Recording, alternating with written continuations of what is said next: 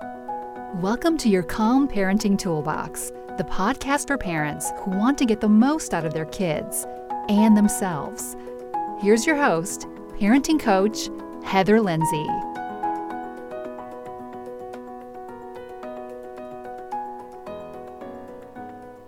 Hello and welcome to this episode of the Calm Parenting Toolbox. My name's Heather Lindsay and I'm looking forward to talking to you about one of my favourite topics in parenting, of how to get your children to listen to you.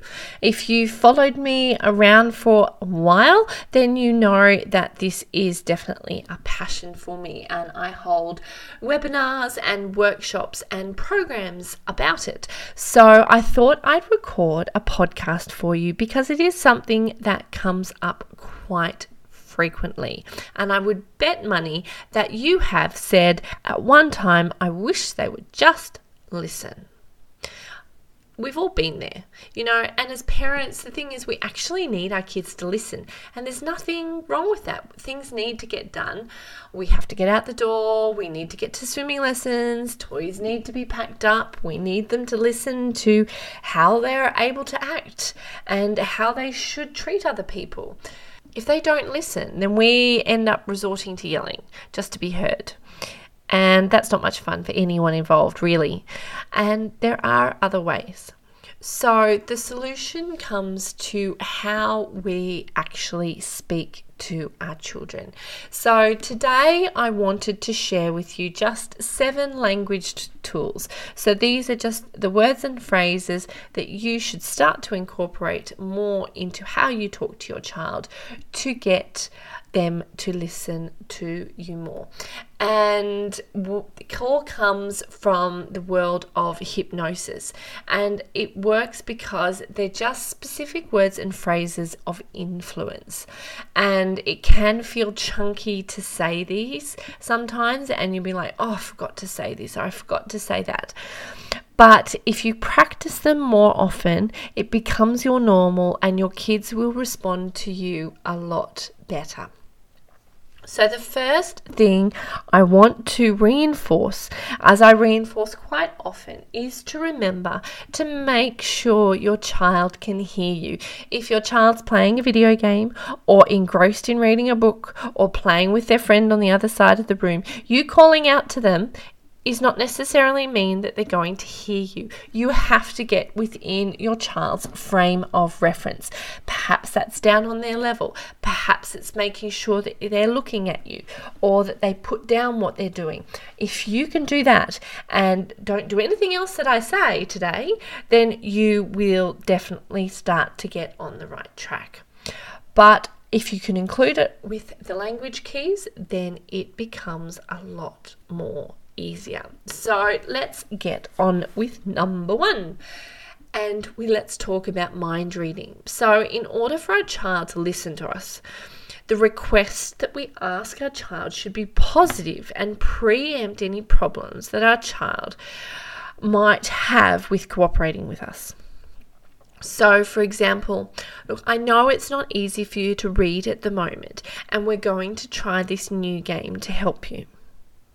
Now, in this example, it's easy for you to say, I know, because you're a mum and you know your child at that closest level and you're connected and you're observing what's going on for them. So you'll be able to go, I can empathize with where you are, and I'm going to lead you in the direction of what I want you to be doing, which is the game, so that we can achieve the outcome of helping you learn to read. Double binds. So this second language tool, you'll probably actually already use this one. This is where you give your child 2 alternatives and you want them to choose one, and they both end up at the same place. It gives the illusion of choice. And when they have this illusion, they're more likely to do what you need them to do, because ultimately the outcome is the same, as in you don't really care which path they take.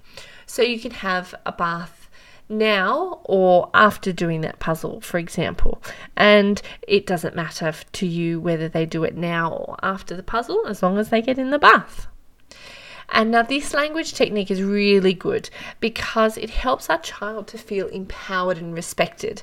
It's so important for their emotional and mental health. You give them the option, they choose which one they want, you go, okay, that's fine, and then they hear, oh, my mum said that was okay, or my dad said that was okay, and then they get that feeling, oh, yay, I'm actually listened to, and children who are listened to will listen back. We have to start avoiding saying the word why, and this actually should apply to everybody. And how many times do you say why to your child throughout the day? It's really not a useful question because it cements a justification and often reinforces negative beliefs or actions and doesn't result in a resolution.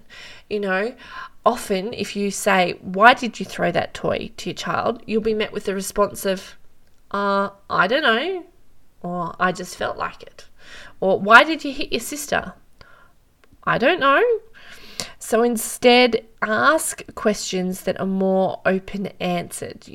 What was the purpose of throwing the toys on the floor? And then you can find a bit more of intention and the root cause. What are you specifically angry about? Or how did your sister hurt you? And that finds the purpose, and then you can work out how to deal with the situation. Or, for example, if a child comes home and says, so-and-so doesn't like me at school. Well, how do you know that she doesn't like you? And then you can find the reason for the belief, and then you can deal with that. Now, if you've got young children, your child might not be able to give you a complete answer to any of these responses. It's quite advanced language speaking skills. But questioning them in this manner starts to stretch their thinking patterns. And if you explore it with them, it helps grow their neural network. And then as they get older, they're used to you talking to them in this way. And so then you're not just trying to bombard them with questions that they've never been asked before. Now, number 4 I like, and it's tag questions. And this is where we just add something to the end of a request for our child. It helps motivate them because we need our children to do what we want and need them to do, because otherwise life is just too stressful.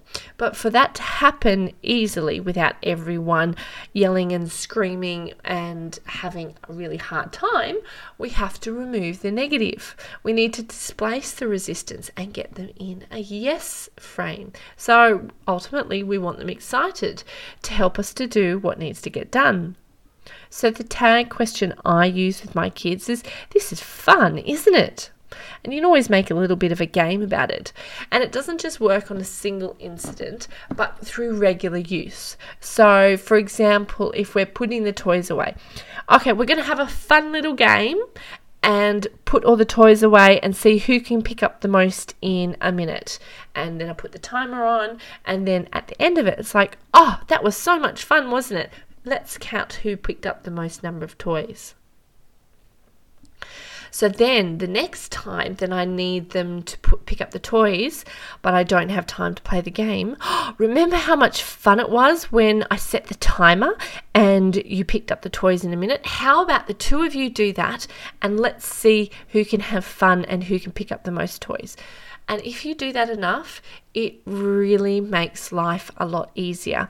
I do it with getting ready for school in the morning. Who can pack the bag the fastest? Who can make the silliest noise to make their little baby brother laugh? All of these things put them in yes frames of mind for doing what I need them to do. Now, making things positive follows with number 5 for our language keys. And this is more about embedding into the unconscious mind the positive. So, for example, with homework, it's fun to learn like this, isn't it? Because when we're doing homework with children, especially in those early years, we want to create a positive foundation for learning. They might turn around and go, no, it's not fun doing this, or they might have a tantrum. Their unconscious mind, however, has actually heard fun to learn in that sentence, and that's what's actually embedded in their mind. So it puts more of a positive spin upon learning for them.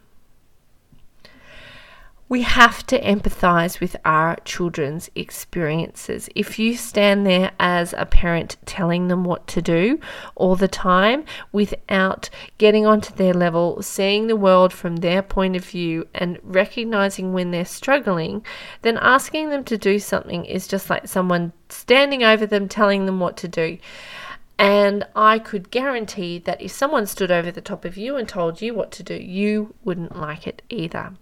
So when your child is struggling and you both know why they're struggling, you can help give a positive outcome after we get over the hard part. So what's called future pacing them and giving resources to help them manage their current struggle. So for example, I know you don't want to put the toys away, and when we've put them away, we can sit down and have some afternoon tea. So they might not really want to put the toys away or clean up the Play-Doh or stop reading the book or turn the TV off, but you've given them something positive to look forward to. Whereas if you just turn around to them and say, turn the TV off, put the book away, or pack the Play-Doh up, they're going to go, but why? I'm not going to do that. There's nothing to look forward to. Kids have such an amazing imagination, and we really can use that power of imagination for our benefit. Now, this I used with my little kids, not so much now that they're older, but definitely when they were little, cleaning up toys. And it's a great learning technique actually, because it stimulates our children to think and give human characteristics to objects. And when they get to school and doing creative writing and writer's workshop, this is a great thing for them to have had experience with. So, for example, with my little girls, I used to be saying, oh, Teddy feels so lonely on the floor under the bed. He'd much rather sit up next to Bella Bunny and give her a cuddle on the bed where it's warm, and we can go into a bit of play acting with the soft toys together. And then my daughter would pick up Teddy from underneath the bed and put him up on the bed. It's fun. It creates cooperation. And, we want to start to create an environment of cooperation when our children are young, because when they have it when they're young, there's more chance that they will listen to us when they're older. So those are my top 7 language tools to help you get your child to listen to you. Now, as I said, they do take practice, and you may find yourself tripping over your words or forgetting to use them. So come back to this podcast. Get in contact with me on social media. I'm always putting up stuff about kids listening. Jump over to my website, blissedoutmums.com.au, and you can find information on my Communicating with Children program, which takes it even deeper and looks at talking to kids of different ages, how we get in rapport with kids, and actually looking at their individual communication style and how we need to tailor the words we speak to our kids' style, basically. Communication is both a science and an art form, and I know that you can make it happen. It takes practice, but if you're here listening to this podcast, I know that you are committed to being the best type of mum that you want to be, being the best type of dad you can be, and that means that you will commit to putting all of this into practice, and I know that you will get the results that you want. Okay, thank you so much for listening this morning to this episode. As always, any feedback or questions you have, just get in contact with me via my website at blissedoutmums.com.au. And I'd always like to help you become a calm parent. So please jump over to the website and click on freebies to get access to downloads and free training to help you be a calmer and more connected parent. Till next time, love your kids, spend time with them. They grow up too fast, and we will one day look back and go, I wish I'd spent more time. Have a wonderful day and be the type of mum that you've always wanted to be. I'll speak to you next time. Bye.